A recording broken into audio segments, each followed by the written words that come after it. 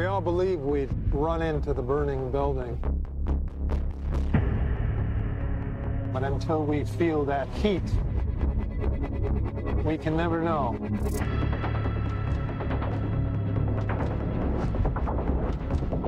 You do. You chose to die instead of giving up your colleagues.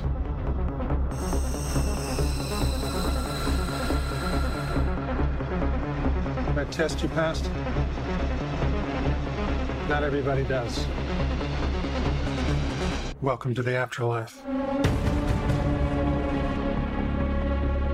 To do what I do, I need some idea of the threat we face. As I understand it, we're trying to prevent World War III. Nuclear holocaust. No. Something worse. All I have for you is a word. TENET. It'll open the right doors, some of the wrong ones too.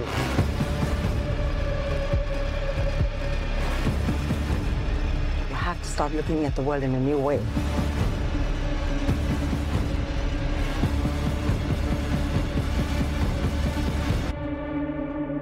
Don't try to understand it.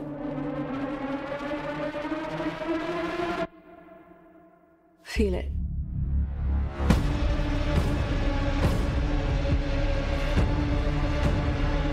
What'll happen here? Hasn't happened yet.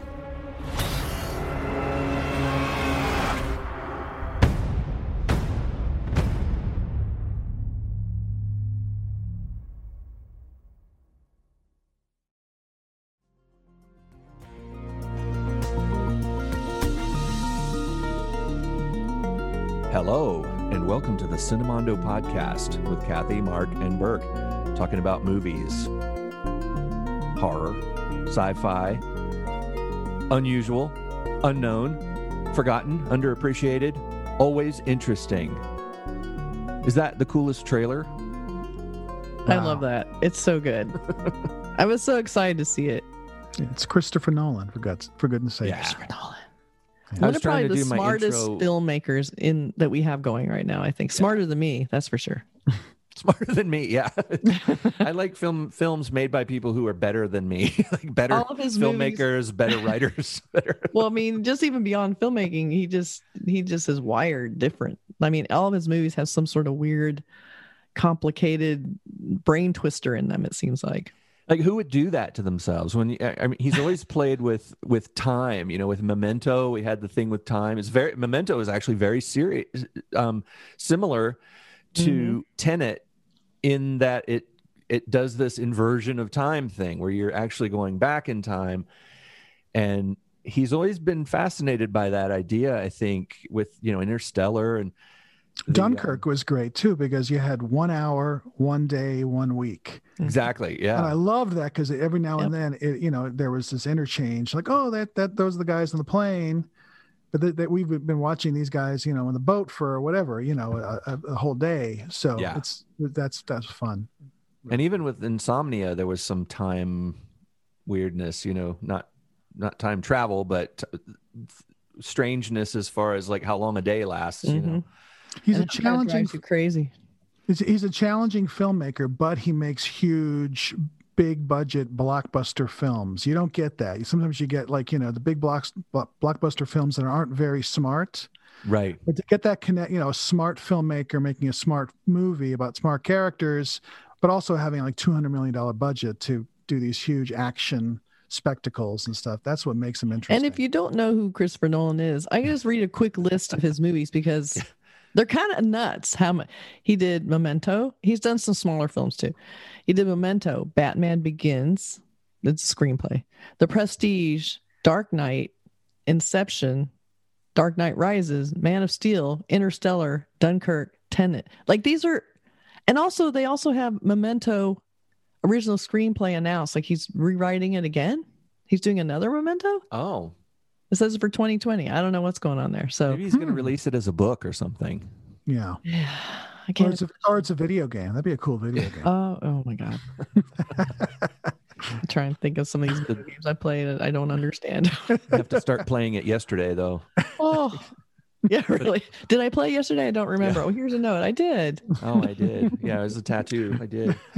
But he makes huge blockbusters, but they're also kind of infused with this insane sort of intellect. So when I watch these movies, I almost barely understand them half the time. But you know what else he does? He also puts I mean, no offense to him or anything, but he also kind of puts typical stuff in there too. You know what I mean? Mm-hmm. Like there's a lot of, you want to say that something like Tenet or the Dark Knight film. I love the Dark Knight, love the Heath Ledger's Joker and that whole film. That's one of my favorite of his films, and Inception is another one. But there's always there's always a bit of a human story in there too. And he'll have these tropes in there sometimes that I'm like, but you sort of have to have it. There's always the countdown, the ticking bomb, the ticking time thing.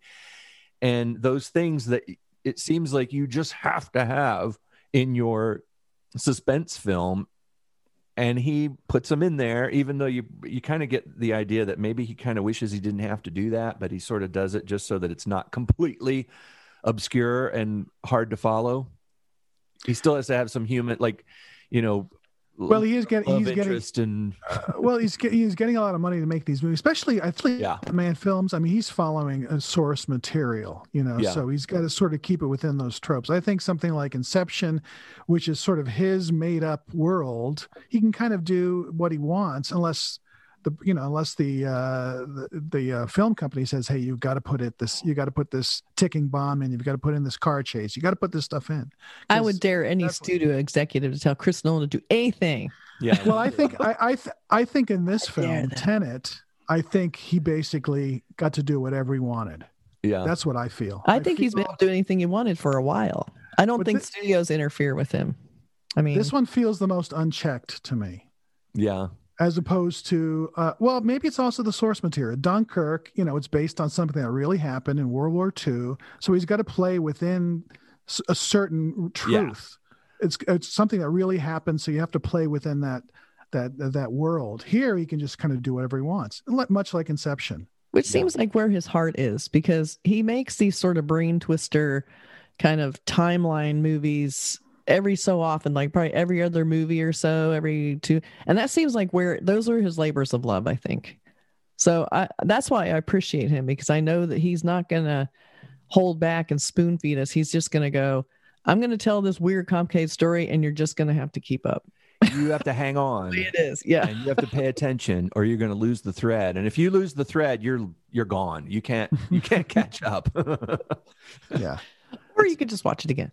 Yeah, you can watch it again, which is a great source of additional value for his projects as well. People know that people are going to watch them again, and so they're probably maybe a lot of people are going to want to buy the DVD or buy the film, or do what I did and Google it immediately after I saw it and say, please explain this movie to me. Yeah. And I'm not saying that as a negative. So as we get into it, we'll find out how we felt about it. But it's one of those films too that I love, where after it's over, you sit there for a while and you talk about it. My wife and I watched it, and we both noticed different things and had different observations. And there were things that I was like, now, why did this happen? And she was like, oh, because remember near the beginning, remember the so-and-so? And I was like, oh yeah, it's right. Okay.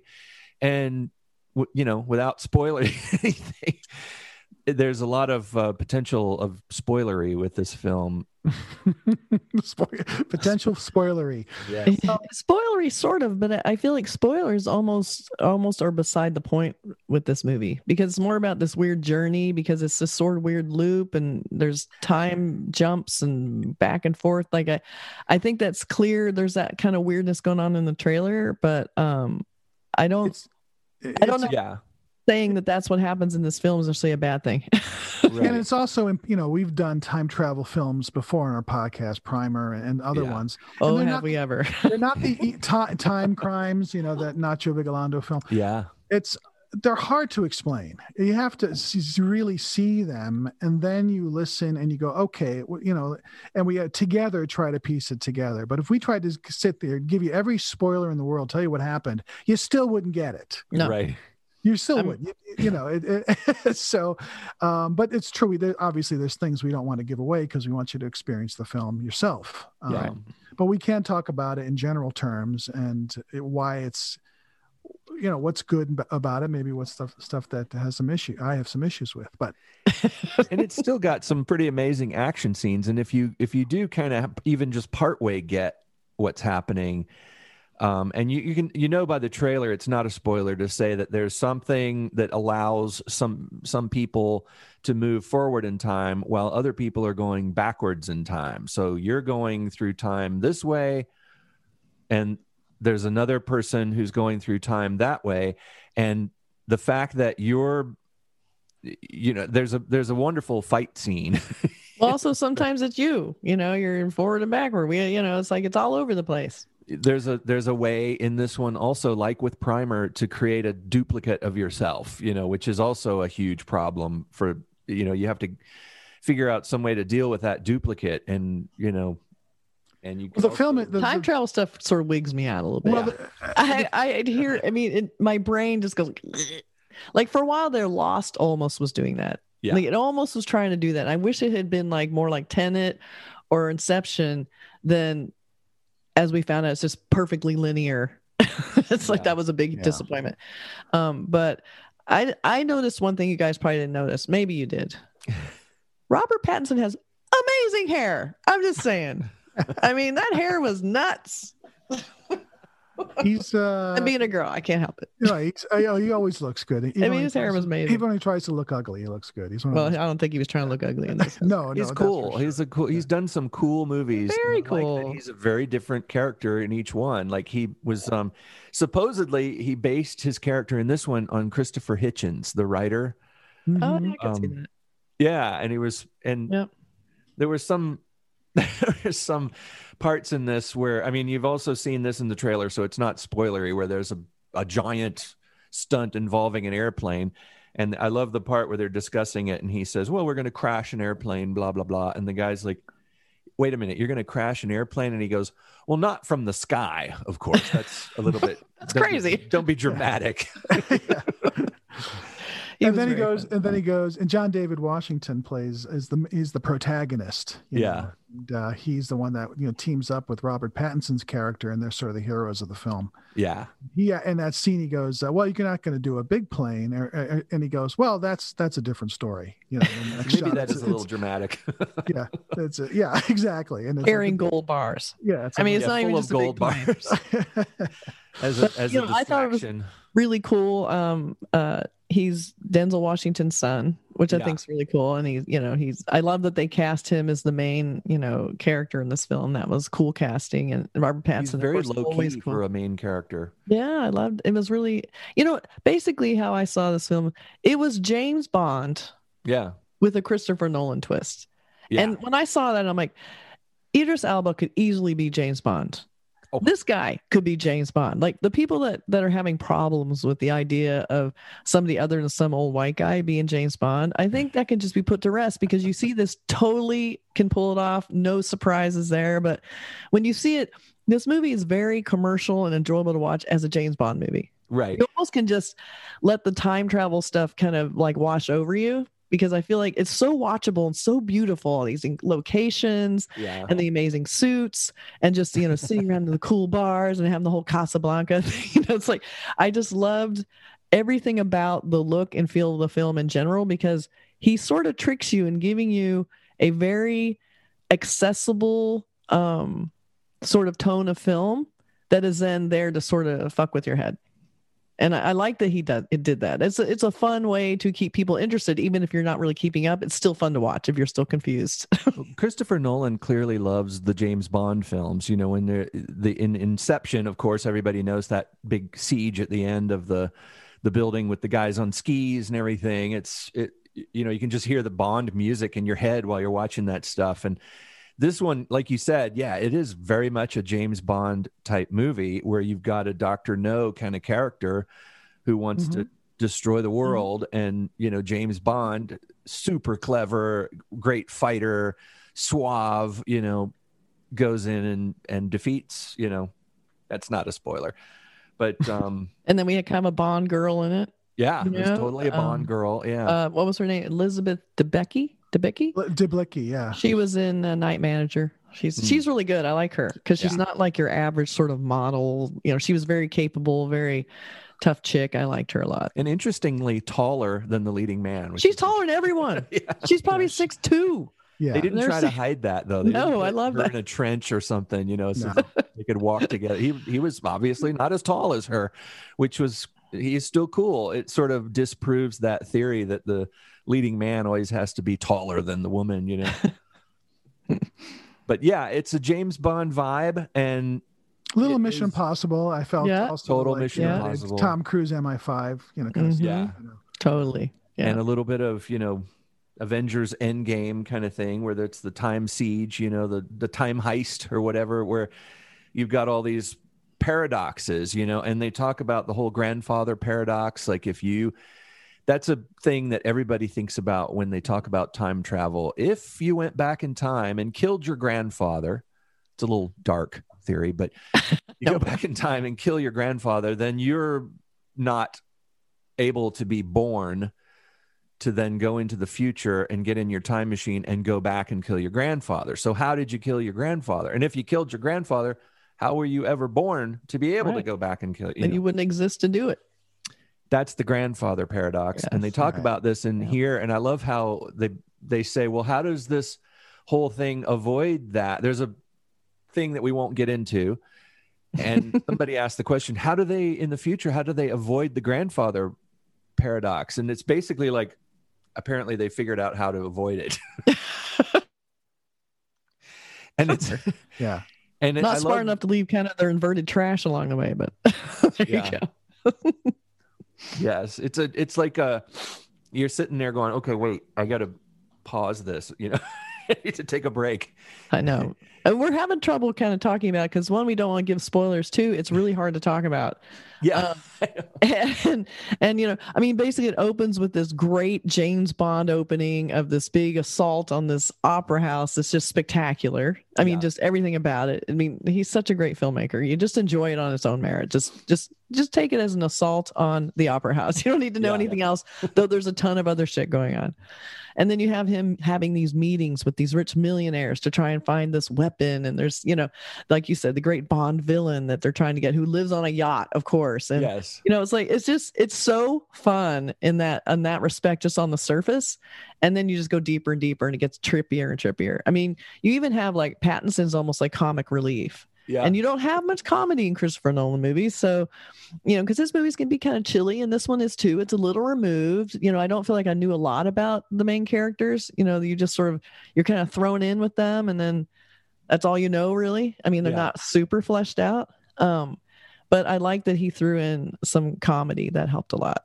Yeah, there's a couple of little quips in here that I thought were funny, like when they do this incredibly dangerous, scary way of getting into a building to meet someone. That was amazing. And they end up talking to this person, and it's not who you think, which is cool.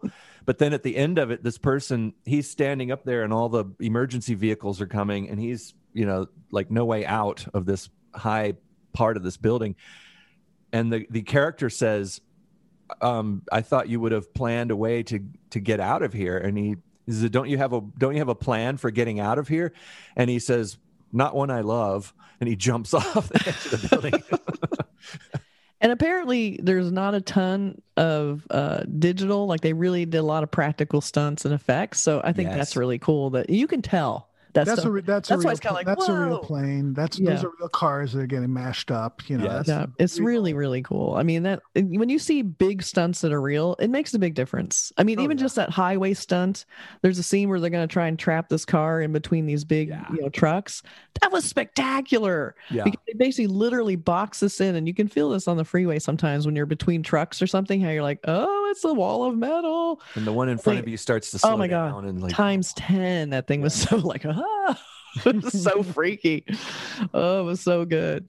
But there's a lot of heist type stuff in this film. It's a heisty movie. There's a bunch of heists in it, and they don't all have to do with the plot device of the time thing. There's a lot of just stealing stuff, trying to get in somewhere and to steal something or to do something, to find something. And so therefore, like you get little tastes of this cool trick, this cool time, inversion throughout the beginning of the film. But then there's this big blowout scene at the end where it's almost overwhelming, and which we won't go into, but it's like a full-on siege kind of a scene. And you're like, at first you're like, what am I watching? How is this? What's going on? And then it felt very video game. Yeah. With a twist. Yeah. It was very like, throwing you down in this big open area and you're all running into this insane, weird landscape that's sort of a desert. It was just nuts. I also liked how he used color blocking to kind of remind you where you were in the time frame. The costumes were either blue or red. They had a hint, so you could kind of keep track of it, but it was still pretty insane. And I was thinking the red and blue. Mark's like, what? If you're moving forward through time, the red shift, if astronomers know how to tell if a star is moving away from us or towards us by the shift in the visual spectrum of light. Like if something is moving away from you very fast, the light waves are stretched out and therefore skew towards the red part of the light spectrum. And if they're moving towards you, the light waves are compacted and they move more towards the blue.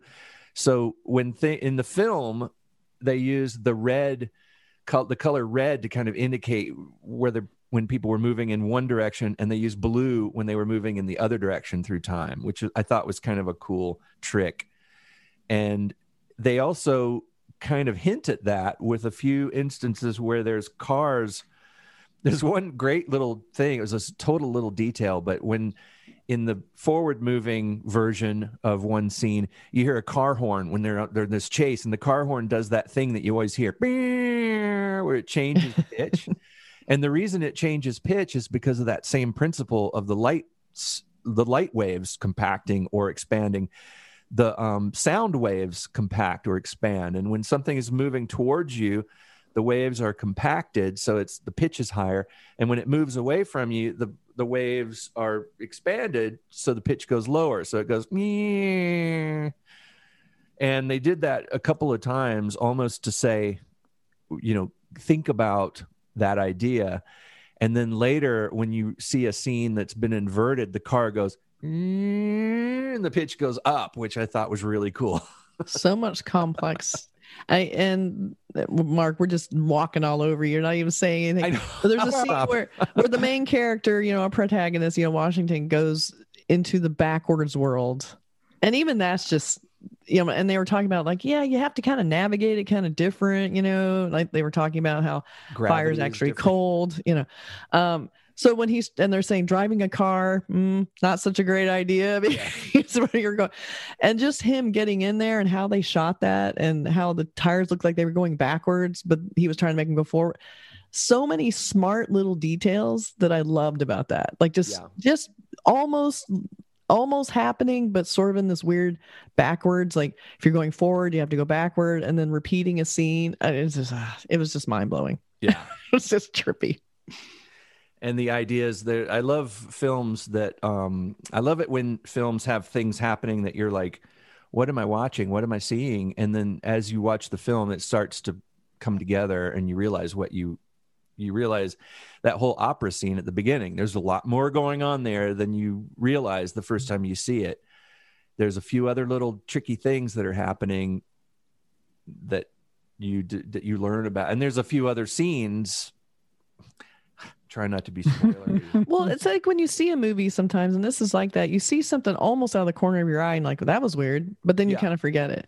Or you see something happening and you're like, why are they doing that? And you just sort of accept it and let it go. And then later it has a whole new significance later, even because you do kind of tuck it away in your head that was weird. But you don't think it means anything. You're not sure. And then, of course, the stuff starts coming in. You're like, oh, that's probably what that was. Oh, that's what that meant. Especially during that car chase. And during that fight. Like, why? So we should probably let Mark talk, and also we should go into like how we feel about the film, not just what it's about, but like our opinions on whether people should watch it or not. Go ahead. No, you go ahead, because we're going to try and talk you off the cliff.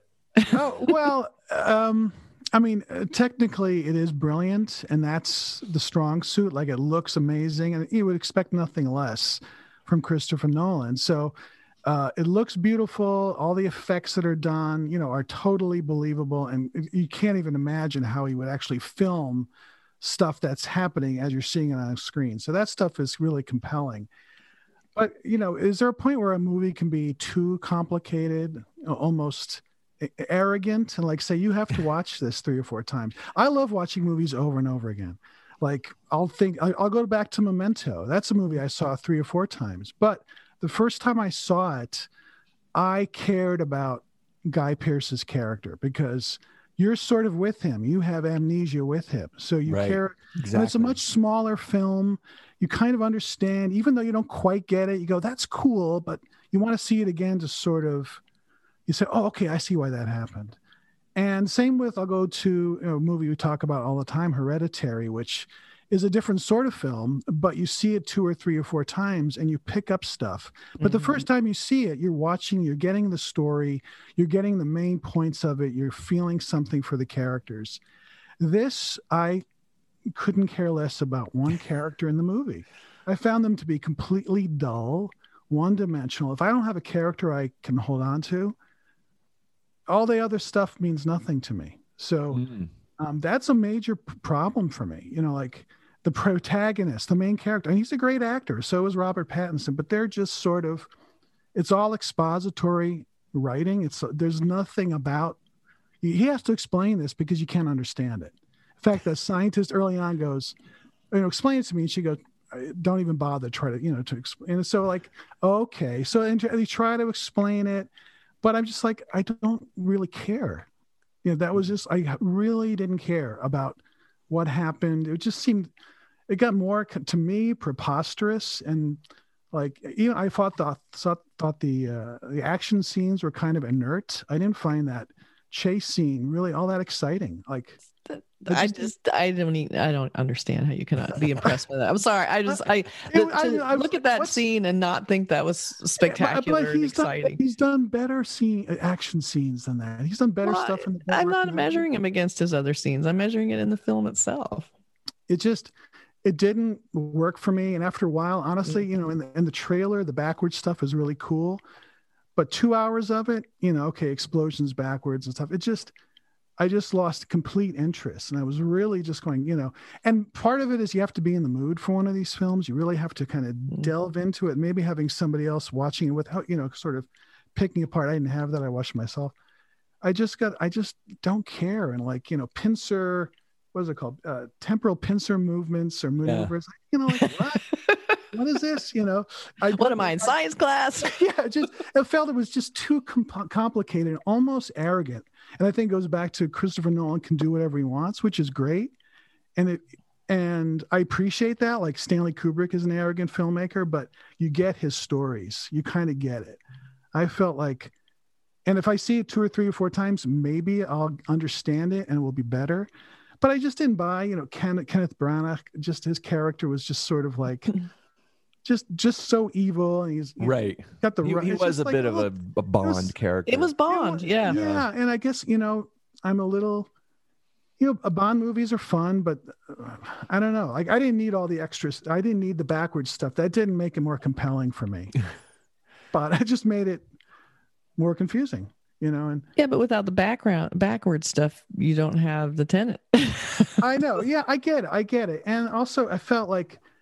Just smaller things I love Hans Zimmer, but I didn't like the score. I felt it was really loud. Was it Hans Zimmer? The score was a bit loud. It was so loud. This was Hans Zimmer, the soundtrack?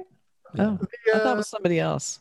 I think he does all of Christopher Nolan's movies. I love the Dark Knight. I thought it was fun. I liked it. Oh yeah, I felt it just I just felt this, even the sound mix was too much. Like I was missing some of the dialogue and Yeah, stuff. the sound mix was murky. People online have been noting that too. And he's done that before. Christopher Nolan, for some reason, I think he really likes to have the music really mixed up. He does. And the dialogue to actually be sort of, not mumbled, but like a lot of the characters in the film, it's hard to understand what they're saying. And plus a lot of times they're wearing a mask like this and Same with Bane, like with Tom Hardy. Bane, and with Tom Hardy also in Dunkirk, What's with Tom Hardy? Yeah, he always got a mask on. Christopher Nolan and mask. I think it's Tom Hardy with like Mad Max Fury Road. He had a mask on for half of that movie too. That's right. Tom Hardy's a weirdo. Probably, yeah. I don't want anybody to see my mouth. Yeah, I mean, I can kind of understand what you're saying. I get it. As far as the idea of arrogance, because I get that feeling from some films too. I get the feeling like, okay, I get that a lot with some horror films where I'm like, okay, you're trying to piss me off. You're trying to gross me out.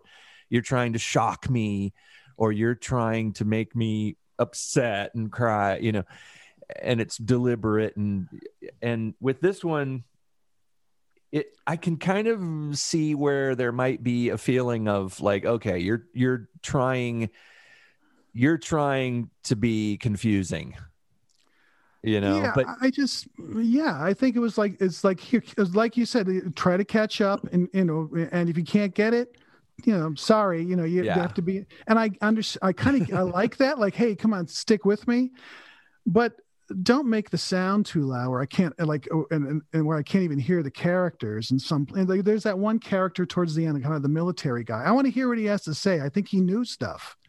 Yeah. But every one of his goddamn lines was over this like this tangerine dream. It's like, calm down. Like, just throw it down a little bit. So there was that sense of like, okay, you're just trying to.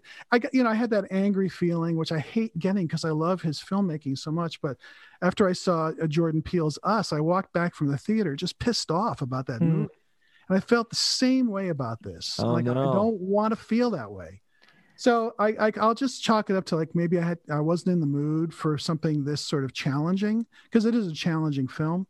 Yeah. But I didn't find the other stuff, the simple stuff, the action stuff, the characters, the kind of the basic filmmaking that you should have. I didn't quite think this was, up to the par of other films that he's. Did it have an ending? It didn't really have an ending.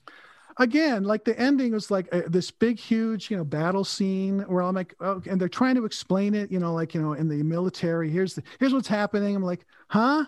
Like, like what's going on? And like, there's it's super, to me, it was too complex. That's all. And maybe I'm just not the smartest film goer. I don't think anybody's smart as Christopher Nolan. And I'm like, you gotta just back it off just a little bit. So the first time through, care about what happens.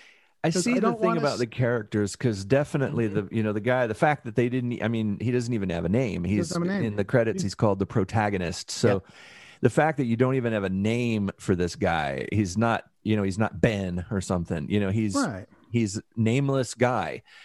And you don't get any backstory of his, family, his life, his anything. He's just we're dropped in. He's already this badass agent. But then again, I guess it's like Bond. Bond was Bond 007. Yeah, you just accept it. Almost like a code name. Yeah. But Bond would have like, whatever. He'd have his sexy women. He'd have some time where you get to see a little bit of him, even though he was just obviously kind of a one-note character. Yeah. But in this, he cares about this woman. He realizes she's being tortured, and or whatever's happening to her that we don't. But see, that was my complaint. Why? Why did he give such a huge shit about this woman? He barely knew her. It's like she mattered not at all to him. I didn't understand the extreme lengths he was going to protect her. Like I didn't really get it. So obsession, how some people they just want something, and they don't really want the person. They just want to not lose. It's like somebody else who doesn't want their job right now, who just lost their job, and they hate their job, but they hate the fact that they lost their job. You know who I'm talking about? And they just can't. We just won't leave the premises. Just will not leave. Well, This spherical ovular office that he won't walk out of at this point in history while we're recording this. But here's the thing about another thing about Nolan. I don't think he writes great female characters. I mean, like maybe Ellen Page's character in Inception was kind of interesting.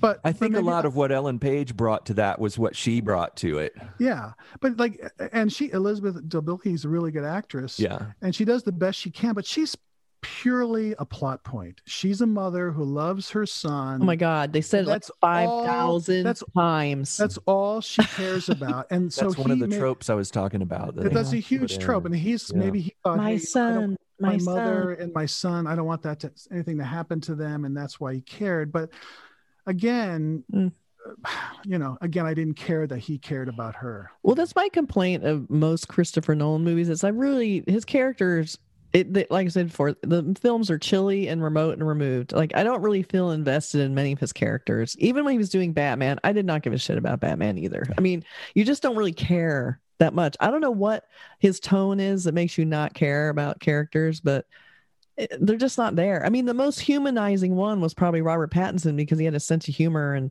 he had the quirkiness and the funny shoes and the hair, and he always looked kind of shaggy. And I feel like you sort of felt compelled to always watch him because he felt like he had some life in him. Everybody else felt very, very intellectual and detached and intellectual, and they felt like they were there to explain a complicated thing that you were like, you can explain it to me. I don't really know who you are. Like you said, we really never knew who they were, It's expository writing fully, 150 pages of, I'm explaining to you this thing, you're explaining back to me, and, you don't get characters out of that. Well, what's interesting is there is a genre of science fiction that I'm a huge fan of called hard sci-fi, which means sort of like hard apple cider. Nolan. You know how you have hard apple cider as opposed to, regular apple cider, I guess. But sci-fi with lots of alcohol in it. It's sci-fi with a kick. What it really means is it's science fiction in which the science is the most primary thing in it, the science part of the science fiction. And one of the things people say about hard sci-fi is that the characters are never really developed, because a lot of times the hard sci-fi is written by, in some cases, real scientists wrote hard science fiction. You get, Arthur C. Clarke, for instance, the guy who wrote 2001: A Space Odyssey and so many other great books. His ideas were the thing, and his characters, nobody ever raves about Arthur C. Clarke's characters. And seriously, name one of his characters from one of his incredible books. I mean, I love all of his books, like Rendezvous with Rama and, all these incredible stories, Childhood's End. But the characters aren't the thing you remember about them. What you remember is the scientific plot or the thing that happens in it that triggers the action and the revelations in it. You remember, it's like you were just talking about Stanley Kubrick being sort of 2001. 2001, which characters are secondary for sure. They barely speak, and you do get to know Haywood Floyd's relationship with his little daughter through that phone call. But I think Kubrick in more put that scene in there more because he wanted to have a scene of a guy using a video phone from a space station speaking to a family member. I don't think he was trying to add depth to the character as much as he was trying to add technological landscape to his place that he was putting us in and trying to make us feel like this is a real space station. And, Hal is the most interesting, most humanistic character in the film. Exactly. Yeah. That's it's a computer. Yeah. And, an Eyes Wide Shut, I think, is almost the same feeling where it's super cold, remote, did not give a shit about anybody in that movie. Only because I knew who they were. Oh, Tom Cruise, Nicole Kidman. Yeah. It's like, just because I knew the actors, I feel like, oh, there's the connection, but that's all. I mean, Kubrick kind of had a little bit of the same problems as doing kind of chilly unlikable characters, I guess, or unrelatable characters, maybe is a better term. Yeah, look at Clockwork Orange, And But Nolan's they the do same way. I mean, did you really care about anybody in Inception? I didn't. I mean, not really. Well, I mean, but he and part of it's because it's such a big, crazy concept. You just sort of, it almost feels like they're swallowed up by it. It's about the concept, even though the character in Inception had the same thing in this one, where it was all about wanting to see his children and being separated from his children and being sort of held hostage by the fact that he was, a wanted person and was therefore unable to see his children. His situation in Inception was the same as the woman's situation in this. It was like she was trapped by a situation. But I think Christopher Nolan is into science fiction and at the expense sometimes of character. Whereas there's other writers who focus on character, like, Stephen King, who we talk about all the time. You can totally remember Stephen King's characters. You remember their names. You remember the woman in Misery. You remember her name. Yeah. And you remember his name, the writer's name in that. You remember their stories and their family, the people that they were. But with a lot of science fiction writers who focus on the hard sci-fi, you're remembering the plot, the point of the scientific twist of the story. And in Inception and in Tenet, I think it's the case where he's kind of a little bit sacrificing his characters.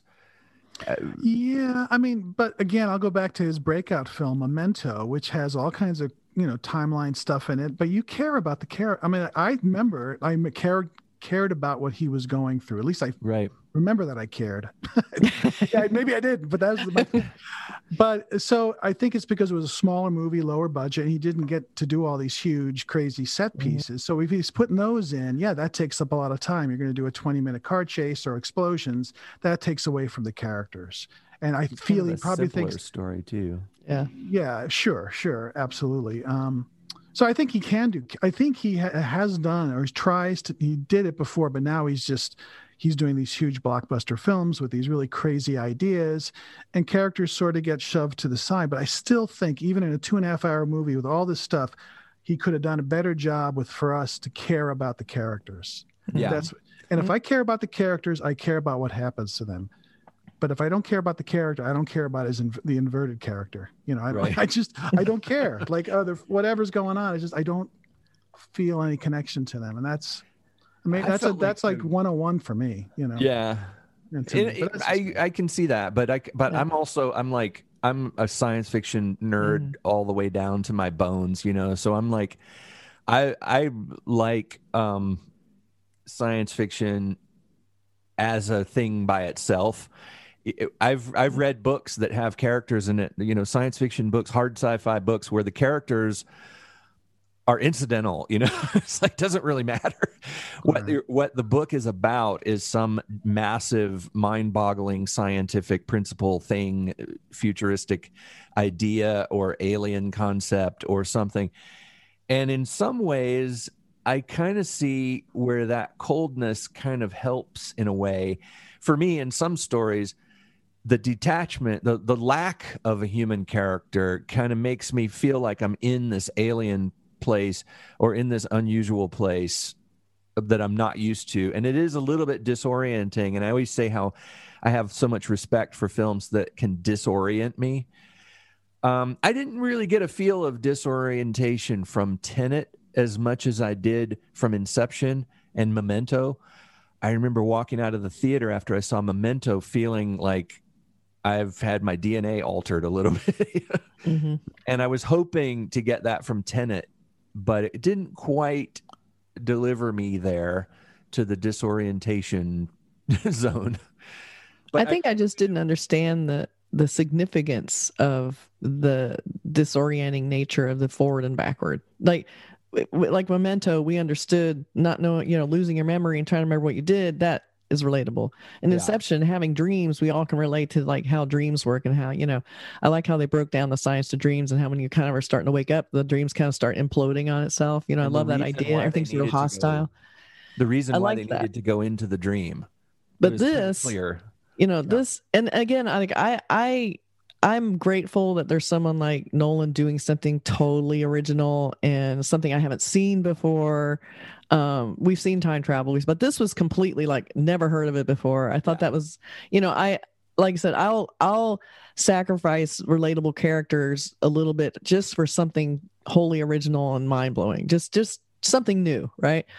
But I didn't quite understand, and I didn't get the disorientation as the passing, like the same space having the forward and backward in it. Like I didn't quite understand exactly what that meant, so I couldn't relate to it, how it would impact, anything outside of its own concept. So I think that's why it was harder to feel like what's at risk besides, the basic ticking clock nature of the film itself. And that's about it. Like the clock's ticking down, you have to have this resolution, you're going there and to get there, you have to do this weird trick, but I didn't really understand what that meant overall. So, it was really smart and fun, but it's like one of those, like, I really do want to watch it again. Like I've only watched it one time. I think we all watched it once, right? Yeah. It really is one of the movies at the end. You're like, oh, okay, I need to watch it again. And then I'll understand all the relevance of the stuff all the way through versus trying to discover it as we go. Yeah. So overall, I really liked the film because I liked that it was, so different. But everything you're saying, your complaints, totally can understand that, except for the fact that the chase scene wasn't exciting. I don't understand that at all. But yes, his characters were pretty surface. They weren't really deep characters. And I can understand how that affects the narrative when you don't really care about these characters. Well, I'll just say, that whole inversion thing, it's just a hard concept to understand. You're going forward in time and something else is going backwards in time. And so it's just, I had a hard time just grasping that, like, okay, you're catching the bullet. If you shoot, okay. I can really grasp how that works. I saw it all throughout the film, but emotionally, I just can't accept what that does. Exactly. Like it was hard to relate to it. Like when you see the bullet holes and they go, what's that? It's like, oh, it hasn't happened yet. And you're like, wait, what? And then when it starts happening, you're like, okay, wait, so this is happening now. So they're backwards. So you're trying to figure out the weird inversion idea, which is fun, but still, like, the whole time I feel like I'm like, okay, I didn't really understand it, but okay, keep going. Keep going, tell me your story. And I didn't really understand why it was necessary to do all of that to eventually stop the evil, Bond villain from destroying the world or whatever. It's like it seemed like a lot of work, but there probably was a simpler solution. Yeah, there's a reason, but not for as fun it, which to watch. is really probably. Cool. It's one of the things that's almost a throwaway line at the beginning, and I think it may even be in the trailer. I can't remember, even though we just watched it. I can't remember how it's said, but the woman who's sort of training him at the beginning, and she puts her hand over a bullet and it goes zoop up into her hand, and he's thinking, what the hell? And she said, this object is moving backwards through time. And so he's thinking, and he's the kind of guy who you get the impression he's seen a lot of weird stuff in his life. Yeah. And it's almost like he doesn't immediately pass out from the weirdness of this. He's like trying to explain it. He's trying to understand. Yeah, but, and he tries it and it doesn't work. And she says one thing that's very important to the entire film. She says, you have to have already dropped it in order for it to go up into your hand. And he doesn't really understand her, but he thinks about it for a second and he puts his hand over the bullet and it goes zoop up into his hand. And then he looks at her and he goes, oh, I get it. It's like an instinct. It's like you have to, part of what happens is facilitated by, and they keep using the word temporal, which is, consciousness of the passage of time. And so you have to think in those terms. And some of the people near the end of the film have obviously been trained to think in those terms of, and there's some really cool stuff in this film where there's a military style tactical ops thing that's done in a way that uses the fact that this team is moving forward, this team is moving backwards relative to each other in order to do a certain thing Well, let me ask you this, Burke, because that's an interesting question about you. She says you have had to dropped this. So you're saying it's like you just have to think that you dropped it. Yeah, you have to remember dropping it. Or as opposed to actually having dropped it right through some other time. Because once you catch it, that means you did drop it. Yeah. That's well, the big phrase opposite of it is the dropping part, Right. The big phrase is don't think it, feel it. Yeah. So I think that actually applies to the whole movie. Don't think about it. Just sort of let it happen. Feel it, watch it, just sort of let it wash over you, and then watch it again and think about it. I guess you could enjoy it two ways. I'm really sticky about that. I really want to freeze frame it and think for a second. Like, okay, what she said this, and I think about it. Sometimes I'll rewind, I'll go back 10 seconds or whatever. Cheater. And I know, but it's like I need to find out. You want to know what's going on before you move on. So that something doesn't confuse me later, Yeah. And I think his movies are rewarding in that way because there's a few things that when I was watching the film, I was like, now, wait a minute, wasn't blah, blah, blah. And then I thought about it and I'm like, Christopher Nolan is smarter than me, right? So I'm not, obviously, he's not going to make a mistake like that with a massive, huge budget film like this that he worked on for however many years. I can imagine him and his other producers and writers and directors and all of his friends and everybody who worked on this thing with him drawing these diagrams and saying, okay, this is going this way, this is going that way, these people are going this way, these people are going that way. So when these are going back, these are going this way. At this point, before they leave, these people are getting back from having already done the mission, and we're going to benefit from their experience having been in there already, things like that. And it's like, if I had a problem with a logical thing in the film, I could probably be pretty assured that Christopher Nolan thought it out already and didn't let a little dumb thing like that get through. He's a careful filmmaker in that way. Yeah, you entrust him that within the logic of the film of that world, it's all going to be logical. You just have to find it. It's going to work out. And somehow. I guess partly it is our world, and it just got this weird element to it because of this evil genius, someone of this evil guy, not even a genius, just a thug, basically. Yeah. But what I think's fun, I think you can watch it on two different levels. One is the sci-fi way and just enjoying the whole mind-twisting, amazing, weird, I can't, just the technical aspect of trying to make that make sense. Then I think you can enjoy it just as a James Bond film because we have like we were saying at the beginning, he's meeting a guy in a bar in Mumbai. Then he's having lunch with Michael Caine and they're talking about art heist. And it just becomes this, it's very fun and James Bondy. Then they have this, catapulting up to this, finding a way into this impenetrable building in this really cool way to talk to another villain who's not who they seem. And it was very James Bond. And then they kind of throw in the weird twist, but it's still totally enjoyable as a heist film, which is basically what it is.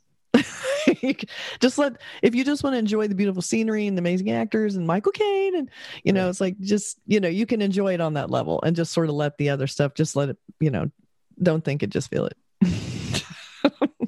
I wish Michael Caine was in it more, but me too. I do wish he was in it more. One scene and I saw him. I went, Michael Caine's in this, and then he was gone. Yeah, Master Wayne. I just love him so much. Yeah, so do I. I think of all the people that do his impersonations. He's so good. He's Michael Crosby. He's Sir Michael Crosby. So they almost got his name right, spot on. I'm not going to let you kill yourself, Master Wayne. He's so good. So overall, I do want to watch the film again. I ultimately think I didn't really understand it. I didn't really understand the ending, but I still enjoyed the challenge of it. And so, that because it was so beautiful. And so Christopher Nolan, I enjoyed it on that level. Yeah. Well, that's the kind of thing that you expect from Christopher Nolan. And some of the writers that I really like, some of the science fiction writers that I really love, I can't wait for their new book to come out. And I know that when I read this book, I'm going to have my mind blown. I'm going to be taken to another weird place and another crazy wash of ideas is going to come out of this book. but I also know that the characters probably won't be endearing, or I won't care too much about the characters. They're just almost like the fork that you eat your dinner with, Yeah, funny. Yeah. and it's like a delivery system. You have to have humans in there. And I think some scientists are more concerned with the science, and some science fiction writers skew towards being scientists more than they are writers. Like with Inception, he had, his consultant was a famous quantum physicist, cosmologist. And I think the idea of some of these things, Interstellar, the space one, there's Interstellar, Inception, Memento, Tenet, all these single words.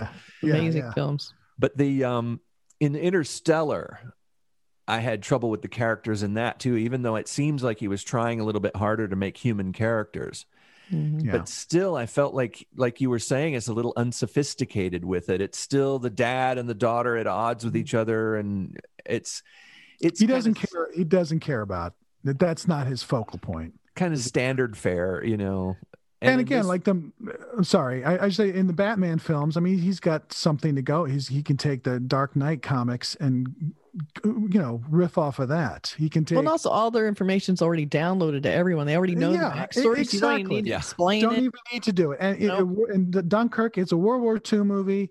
That's it. There's good guys and bad guys. You got the setup. Am I a bad person for not liking Dunkirk? I did not like it. Oh, I loved it. I hated it. I thought it was so boring. I was like, ugh. I couldn't wait for it to be over. Really? That's interesting, because that's the way I felt about Tenet. I thought Hardy was completely wasted. I didn't even understand why he was even in that movie. He just flying around. I don't know. I found it very tedious. But that's just me. But yet I liked this movie. So, I'm not necessarily the Chris Nolan. No, we can. I don't know if that was his, everybody loved that movie. I liked it. I think most people liked it. It was a little Dunkirk? tighter. It was an hour 40, 100 minutes, quick. No, it was like 3 hours for sure. It's 14 like 3 hours and 25 minutes. And Tenet was cut down. I think he has like a 3.5 hour. This was edited down. I would watch that. I would watch that. I would watch that. So maybe it's more. Maybe it's easier to follow. The airplane stunt was pretty spectacular. Just seeing that huge. That was a wow. It was pretty fun. That was the. I was like, I wish I was seeing this in the theater. Yeah. Yeah, I know. Well, I want to see that scene again, because I want to look in the background to see if things are happening that I didn't notice the first time I saw it.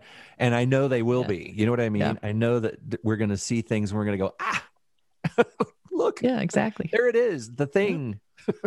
Thing is going the wrong way. Yeah. Backwards, There's that guy. That's the thing with the other part. Yeah. But, listen, I don't want to, please, I'm not throwing cold water on it. You should definitely see it. But I didn't like it. So there you go. Yeah. You need to watch it again. I'll try, but no. You got to give me. You make Emily watch it. Oh God, are you kidding? She would last 4 minutes.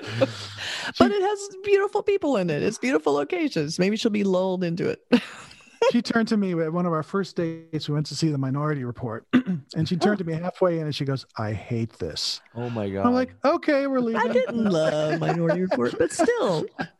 Well, I just read the story, the Philip K. Dick story that was based on. Far better than the film. Yeah, I didn't love the film. Yeah. Far better in 30 pages. Unbelievable. Yeah, it's a short. See, there's ways of taking down, like dumbing down a film like Minority Report, where you feel like they made a kind of surface treatment of a really cool idea. And then you have Chris Nolan, who almost makes too big of a deep story with not enough of the surface stuff that you need to get you invested. Like, you get one or the other sometimes with these guys. It's got to be so hard to actually make that movie, just to actually do that stuff. How the hell do you do? How do you keep track? How do you keep track? How do you film that to make it? I mean, it's pristine. Like what he's doing is pristine looking. It just it looks like, oh my God, he's got every single thing down. And that's the brilliant part of it. It's technically brilliant. So there's things in it incredible. that you think about in terms of having worked on films and productions. A lot of times the feeling of working on a film can be like Memento or or like Tenet, because when you film a movie, you film it out of order. A lot of times you film the scenes that are near the end of the film, you film those first, and then the scenes that are near the beginning of the film, you film those last or in the middle or something. And a lot of people don't realize how disarrayed the shooting schedule is compared to the way the film is eventually put together. So what you have to think about is, like, if it's an action film and somebody gets hit and they've got a cut right here, you have to make sure that if you're filming the later scenes near the beginning, you have to put that cut on him already. The cut that he hasn't gotten yet, he gets a cut here in the timeline, but you're shooting here. So you have to put the cut on him because this scene is going to be cut in after he gets the cut, if that makes sense. But so when you're making a film, I think you're thinking in sometimes terms that are similar to the way you have to think with Memento or Inception or Tenet, or and I don't know where I was going with this. Well, I think you're going in a circle. But it's a thing that when you're on set, what I think is when he's making a film like Tenet, you have to double think about those things as far as your timeline. Quadruple. I mean, see, that makes it even more impressive that a film like this, which is already complicated, gets shot in different parts and patchwork, like you're saying, like in different times. How the hell does anyone organized? He must storyboard the fuck out of it. Like, it must be every single thing like thought out to finite, because like you said, some scenes inform another scene later. And you wouldn't notice this thing in the earlier scene till you know about the later scene. So that has to be accurate in a scene that you may have shot at a different time altogether, even before you shot the scene that it's all about. Yeah, I just can't imagine. And you also, there's a couple of scenes in this where you notice something, like something is broken, for instance, and you're not thinking about it, but you're like, oh, that's broken. And then as the film progresses, something happens and it goes zoop, and it's not broken. And you're like, that's when it got broken, It's like, that still just blows my mind. I'm like, no, what happened? Yeah. And then the other thing where there was an injury somebody had, and it was like, it's like really starting to hurt before they're about to do something. That's right. And he's bleeding, it's starting to bleed. And it's like, crap. And then they go into this thing, and then you find out, zoop, you find out how it's like he wasn't hurt yet. And then it's so funny. Yeah, it's great. But so if you accept it, they're like, okay, you have to get ready because that's going to happen at some point, So I think you can prepare yourself for this film as in watch it, prepare to watch it twice, but watch it and just enjoy it for what it's trying to say on the surface. Just enjoy it. Don't try and get too caught up. I think if you get too frustrated because you feel like you don't understand it, it sort of starts to make sense later. You're not really supposed to understand it because the characters don't understand it either. So just let it happen and then watch it again so that you can see the full circle effect of it. If you have some of those pills that Charlie took in Flowers for Algernon, take those about an hour before the movie. Raise your IQ about 30 points. That's right. What was that? What was that movie? Bradley Cooper was in, where he raised his IQ so high that he starts going insane. Limitless, I think it was. Yes, called? Limitless. Oh. Yeah, and it starts. Actually, it's not good. It's not good. That's like if Chris Nolan made it, it'd be really good and trippy, but someone who didn't quite have his depth did it, and it was kind of like almost. Yeah. But anyway, not to slam another movie while we're doing this. I did anyway. I did it. But this is a film to go. You have to, like Mark was saying, you have to be in the mood to put on your thinking cap. To watch this movie a little bit. Your analytical brain. It's not just a movie that you sit there and it washes over you. It's not a passive film. You can have a lunch while you're watching it or something. This is a movie you really have to sit in the comfy chair and aim yourself at the screen. And okay, everything matters. Everything everybody says, I have to listen. I can't. And everything they say is vitally important. And he doesn't, like we've said, he doesn't wait for you to catch up. He tells the story, and you are like, you have to go, oh, wait. What's happening? What's happening? Yeah. Right. Wait for me. So it's challenging, but I think it's ultimately worthwhile because this is the filmmaker who is unlike anyone else out there. And I think it's worth just sort of appreciating him on that level, even if his films aren't always easy and they're not always like the most satisfying, character wise. They're still like an interesting journey. Sure. Yeah. You have to be ready for the Christopher Yeah. Nolan vibe, a lot of his films. But Keep the dunce cap off. I think I had it on. I was in the corner. With Damn it, Mark! Hit off the dunce cap.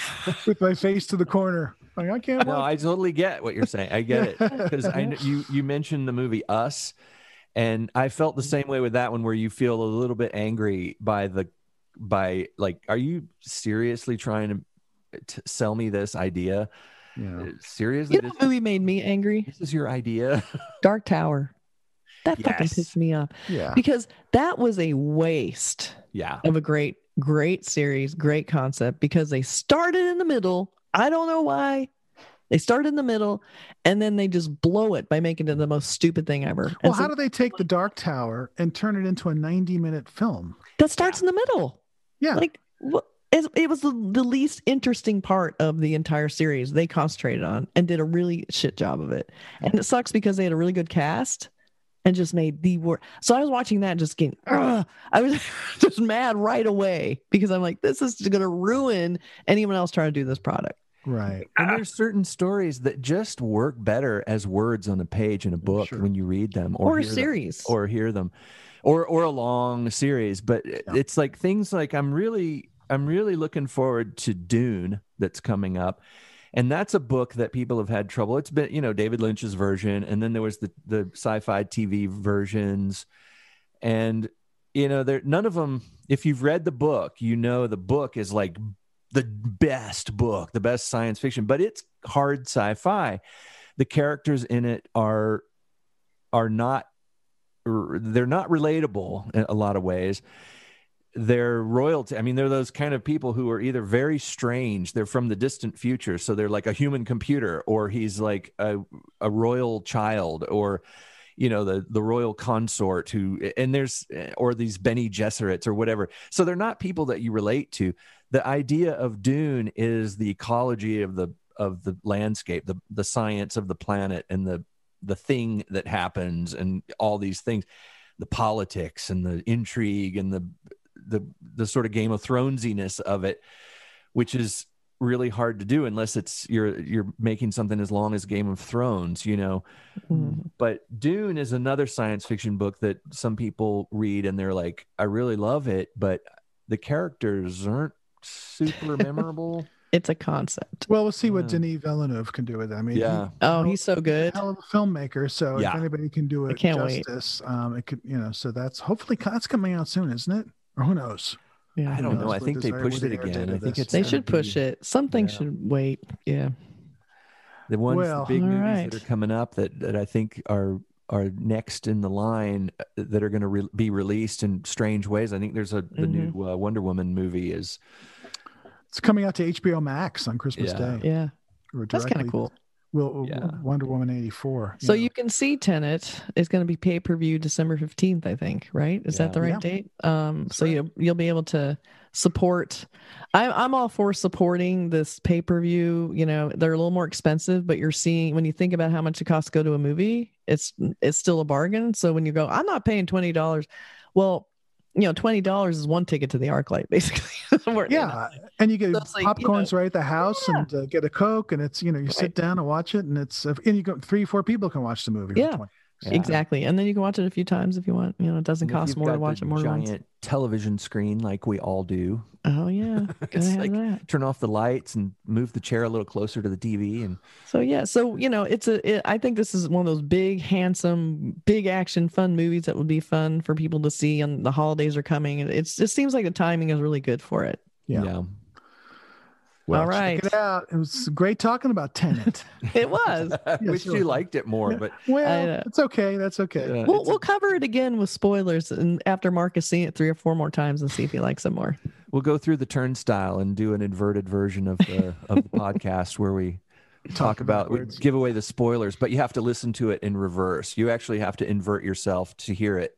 play this backwards. And we have to have oxygen masks on. Yeah. Oh, we should wear it. That's a missed opportunity. Yeah. Well, in our next episode, because we will do it all backwards, we'll have those on. Yeah. And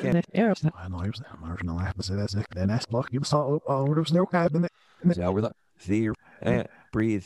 Otherwise.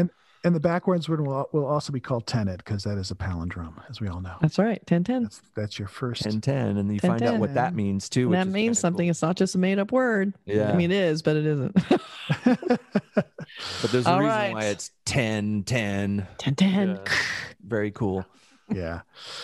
All right. All y'all. right. Thanks for It all listening. matters. Thanks Catch for us on listening. social media and YouTube. As you might be watching this, we also will be posting a lot of videos of our podcast on YouTube. Look for Yeah. that. So if you check us out on Facebook or Instagram or Twitter, you'll have links to this. Subscribe, video follow, podcast. interact, write us emails, do whatever you need to do. We have a website on the internet. That's right. We have a website. I don't think Burke's ever seen it. Just dial it up on your 14.4 phone modem Yeah. with AOL.com. Oh my God. You've got me. Anyway. All right. Going back in time. See? Yeah. Get Huey Lewis. All right. Here, y'all. See you next time. Bye, everybody. BR549. At 10. Bye. Cinemondo signing off.